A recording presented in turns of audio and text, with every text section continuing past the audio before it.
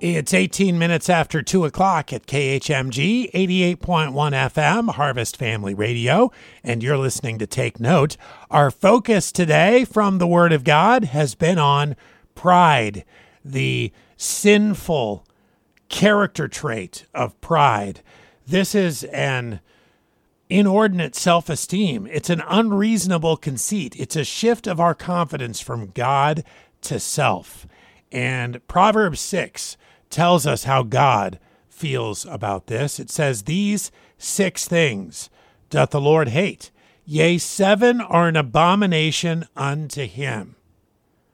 The first one listed in verse 17 of Proverbs 6, a proud look, a lying tongue, and hands that shed innocent blood, a heart that deviseth wicked imaginations, feet that be swift in running to mischief, a false witness that speaketh lies, and he that soweth discord among the brethren.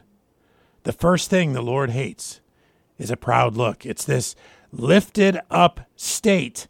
It's lifted up in our own minds, meaning there's no reality to it. We aren't great people, any greater than any other people. We're just sinful human beings, but we have a lifted sense of ourselves in our own mind. And make no mistake, this is not just an attitude. It's all about our actions, because our actions reveal what's really inside. Are we doing our own thing? Well, then I've got bad news. We have pride.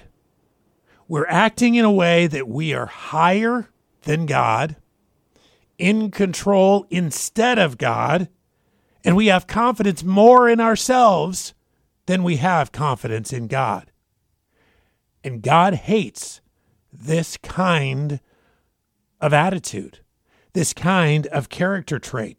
Now, pride is common. Pride is built in. Pride is part of the curse, this sin curse that was passed down from one man to the other, starting with Adam. And yet it's something, if we're a believer in the Lord Jesus Christ, trusting him and him alone for our salvation, we must be fighting against, because it's not the way in which we should be living.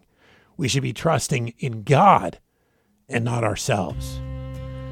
Pride, our focus today on Take Note.